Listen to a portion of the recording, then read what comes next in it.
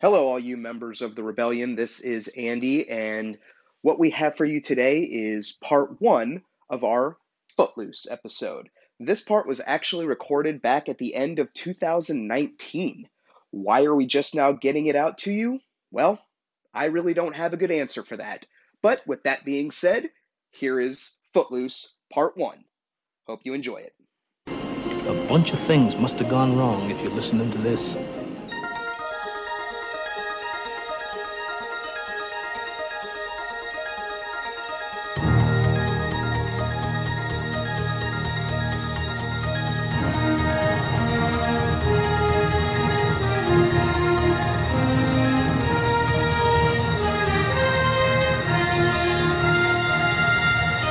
And we're back!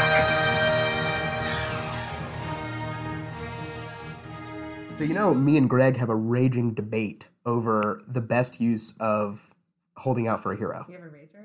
So I, of course, rightly so, think that the best use of holding out for a hero is in this movie, The Chicken Race with tractors. Okay. And he thinks? He thinks it's the end scene of Short Circuit 2. Okay. So here we are. I am Andy Goodman, alongside Greg Bailey. We make up Quato's Rebellion. Andy, we haven't spoken in about a year. It's been about a year. We said this was the year of Swayze, and we stuck to that. When we say something, we mean it. Indeed. So we only did Patrick Swayze movies this entire year. That is a fact. That is fact. Because by the time this actually gets edited and published, it most certainly will be 2020. As we only did Roadhouse last year in January.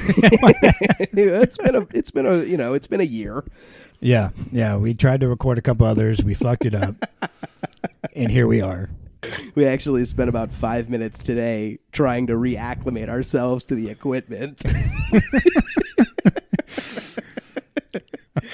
All right, let's get into it. Let's talk Footloose. This was on my Mount Rushmore, and now do you understand why? There's never been a doubt in my mind of why. I was excited. You text me just a few days ago and like, hey, want to record? Yup. Mm-hmm. So we threw out some ideas, and I shot this to you. I'm like, are we ready for Footloose? And the answer was yes. Oh, my God, resoundingly yes. I mean, I'm always ready for Footloose, so I'm extremely excited to talk about it. So we're going to try to format things a little bit differently. We're going to try and keep it a little bit shorter, basically because I think we realize people don't want to listen to us for 90 minutes. Yes, our 8 Even listeners I are don't upset want with us. I got my Spotify year in review. We weren't even my number one podcast. So, goals for 2020. Let's cut this sucker down to 8 minutes. Let's start with the opener. It's one of my favorite openers of all time. The movie's called Footloose, and there's a lot of loose feet. We get this intro where we just see dancing shoes for about 3.5 minutes while the song Footloose is playing. Tonight I gotta cut loose, Footloose, kick off the Sunday shoes. Please, Louise, pull me up from my knees. Jack, get back, come on before we crack. Lose, don't lose, everybody cut Footloose. It was interesting as I'm watching because, the sock game is very strong. Oh, the sock game's super strong. And B, of course, they're playing, Footloose. Mm-hmm. And one of the lines, of course, is kick off the Sunday shoes. Mm-hmm. And that's kind of the whole thing of the movie.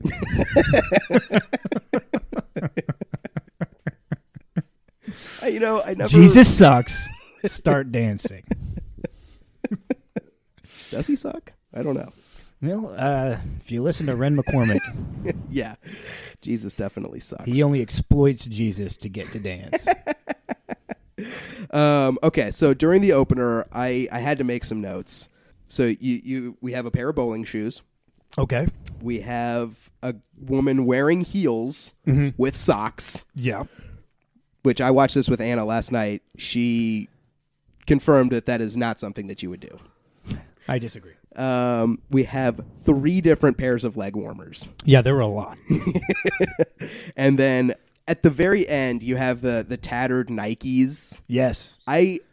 You cannot convince me otherwise. In my head, that is always Kevin Bacon, Ren McCormick's character. Oh. Like finalizing that scene. Yeah, I'd have to agree because they're also the ones at the end. You're like, those are the coolest looking ones. Absolutely. So, best moves, best shoes.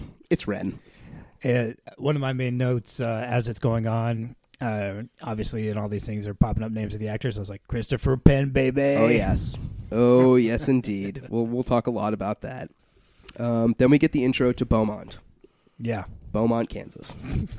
Where on the town, like on the city billboard where it says "Welcome to Beaumont," doesn't say the population, doesn't say the mayor. It says Reverend Shaw Moore, pastor. Fucking right. Yeah, so it's kind of like the intro to Beaumont is the intro to Shaw, who's of course played by John Lithgow. Yeah, and he's a real fire and brimstone kind of guy. I love his opening sermon. So, my note as I'm listening to his opening sermon is, why do people go to church? To be saved. But it's the very anti-rock and roll sermon. Indeed. It's anti-rock and roll. It is, but it is sweaty brow. Mm. It is slamming fists. So my note for that is, because he is so animated up there, is so it seems like Lithgow is fired up about a game no one else gives a fuck about. Well, and I guess it's like an onion. We just kind of we have to peel these layers back. There's a literary term for such a thing, right? It's an allegory. Is that it? Yes, it is. We get Shaw, and we come to find out that Kevin Bacon's character, Ren McCormick, and his mom have just moved to this small town. Right out of the chute, you could tell he's a fish out of water. He's a fish out of water who's immediately attracted to Laurie Singer. Yes. Were you attracted to Laurie Singer throughout this movie? I was not. I've got some notes about that. We meet the core characters. We meet Shaw. We meet Ren. Ariel, who's played by Laurie Singer, and her group of girlfriends. Her number 2. SJP. That's right. So I would love it if someone made a graph of their kind of career arcs starting from Footloose. I feel like Laurie Singer's does kind of a very small just pitch and fall, and SJP's just skyrocketed and then kind of plateaued at a very, very high level now. Yeah, absolutely. She's still going. Yeah. But yeah, so Sarah Jessica Parker plays Rusty, and so Ariel and her girlfriends, they're scramming from church. I like how their exit, they run up to Lithgow, Shaw. I believe Ariel's just like, hey, Dad, we're going to go get some sodas. And it's so conservative there. He's like, just remember you have school tomorrow. Right. As if going for sodas is going to hinder her performance on Monday. So they're driving down the country road. Mm. Enter Chuck. Chuck has a truck and he likes to fuck. But this truck, I had to note this one. I'm like, that truck is fantastic. Oh, it is. It is indeed. So, okay. Let's talk about the decor. Mm-hmm. All right. So we have the boombox. Yes, and propped up on the back seat. We have the boombox propped up on the back seat. Above the boombox, we have a shotgun. What am I gonna do with a gun rack? And then we have a couple of stickers. Do you notice that? I did. There's certainly the Pink Floyd sticker. There's the Pink Floyd sticker. Which at first seems out of character for someone like Chuck, but Chuck, it turns out, is also a stoner. That's true. The other one was a Grateful Dead sticker. Okay, that's what I thought, but I wasn't positive. I still am kind of thinking, like, those are not really good representations of Chuck's character. No, not at all. He is a stoner, Mm-hmm. but he's kind of like, he's not the stoners like you and I were in high school. No, he's an aggressive stoner. He's an aggressive stoner. That's such a good way to put it. Yeah. I didn't know those existed, really, but... They do. Chuck. Yeah. All right, and then we get Ariel's little stunt that she pulls. Yeah. Okay, so this is what I'm going to call example 1 of why I am not attracted to Okay. Ariel. Okay. clearly she's reckless, but she seems determined to get hit by a large moving vehicle. She does. She's in the car with the girls. Chuck pulls up right parallel with them on the wrong side of the road. Very Brad Wesley. Ariel is reaching over to Chuck's truck to try to climb into his truck while they're still going like 50 down the road. Right. And classic, as she's halfway there, coming the other way, large 18-wheeler. Of course. Which, at first they're like, she's silly and crazy. Except for SJP. Rocky Yeah. is not having it. Rusty. I'm just going to call her Rocky for now. She's doing like the JCVD splits between the two cars. Yeah. And everybody else is starting to get concerned. Even Chuck. Yeah, even Chuck. And she's just got her arms up in the air, woohooing. And basically, Chuck has to grab her in the last second and swerve off the road. Right. And she's just kind of laughing. Yeah. She has, well, and it all goes into kind of the details that we find out later about Shaw and Ariel and their family dynamic. But, she's super reckless. She's starved for attention. I will say, though, as I'm going to go through examples as we get into this of why I would steer clear of Ariel, that is not number one. When we get to my number one, I will make it clear. Okay. In the meantime, while they're off driving down country roads, exchanging cars with one another, then we get Ren and his mom Ethel. Ethel, yeah. Yeah. Of Gremlins. They're getting introduced to the town folk, and we get some talk about very unpopular novel. Yes. Circulating the town. Mm-hmm. Slaughterhouse-Five. Indeed. And that kind of starts this mini theme of book banning and book burning. Indeed, yes. Just censorship in general, right? And that's what, and Ren pipes up. Of course he's read it. Not only has he read it, he's a fan. So, and it's kind of like a window into Ren's like uncensored upbringing and open-mindedness. But that's not a real book. Tom Sawyer is. Well, of course, racism. Yeah, exactly. From the Nazi couple that leads the charge of book banning and burning.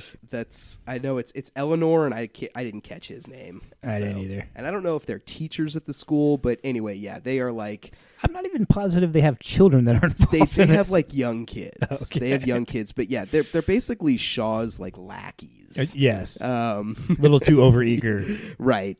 So yeah, he's introduced. He pipes up about Slaughterhouse-Five. Tell you something else. Whoever did write it doesn't know the first thing about Kurt Vonnegut. And another thing, Vonnegut, I'm going to stop payment on a check. What's that? Fuck me. Hey, Kurt, you read lips? Fuck you. All right, let's talk about the diner scene. Diner scene with dancing in the sheets. Yes. Okay. So first thing, it's nighttime. All the high school kids are converged at this diner.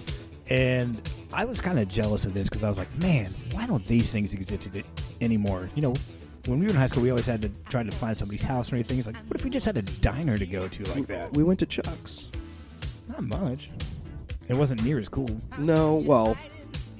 Like, something you stay out in your car, and it's your point to stay out in your car. There's neon lights everywhere. There's dancing, make-out sessions, gymnastics. Again, that's why it's on my Mount Rushmore. All right, so they show up. Ariel throws in a tape in a boombox on the hood of the car to Dancing in the Sheets by, I think it's by Moving Pictures is the name of the band. That's probably correct. She starts dancing. Everybody's dancing. Yeah, so clearly it's a movie, so we're stretching our imagination here, but she is playing a cassette from her car outside, and the chef on the inside of the building is also dancing. I think it's more of a symbol that this town is craving they are the desperate. urge. They are desperate for dance. They didn't know how much. We have dancing at the video game, which was Zaxxon, by the way. I made a note of that. Classic. That is. Classic video game. Very difficult. And everything's going great. Until Shaw shows up. Not only does he stop the music, the video game turns off. as you and everybody stops, gets stone-faced to stare at the interaction between Ariel and her father. The girls who are smoking in the bathroom, they have stopped what they're doing. Oh my gosh! My note here is, he preaches the gospel, and Ariel's the gospel of getting down. Well, yeah, she is. She's the preacher's daughter. Yeah, but I would say a highly embarrassing moment if you're in the role of Ariel. Totally. But he just came by to give her some money. Her mother was concerned she didn't have money. Exactly. The fantastic Diane Wiest. Oh, I have lots to say about Diane Wiest. Vi is her character's name. So we get this scene, and that's kind of the end of it. He shows up, gives her some money, kind of sees that everybody's hanging on his every word at church when he's not around. Yep. It's a little different story. Yes. All right. The next day is Ren's first day of school. Correct. Pulls up in his beat up yellow Beetle, blasting Quiet Riot. Bang Your Head. I love it. Which you texted me just 2 days ago. Yeah. The link. Oh yeah. So, just real quick, this soundtrack is fucking phenomenal. Yes, it is. It's one of the best soundtracks ever. Oh, it is. Absolutely. Fight me on that. No, I won't, because you're right. This is just the collective. So my favorite part about this, as he's pulling up, blasting Quiet Riot, and we've just cut from the scene where everybody's dancing. Oh, such a cliffhanger. What is going to happen once Ren gets to his first day of school? Well, we did continue talking about Footloose. We are working on that audio right now. As soon as we get it finished, we will get it out to you. Thank you so much for listening. We appreciate it. Stay home. Stay safe. We are Quato's Rebellion.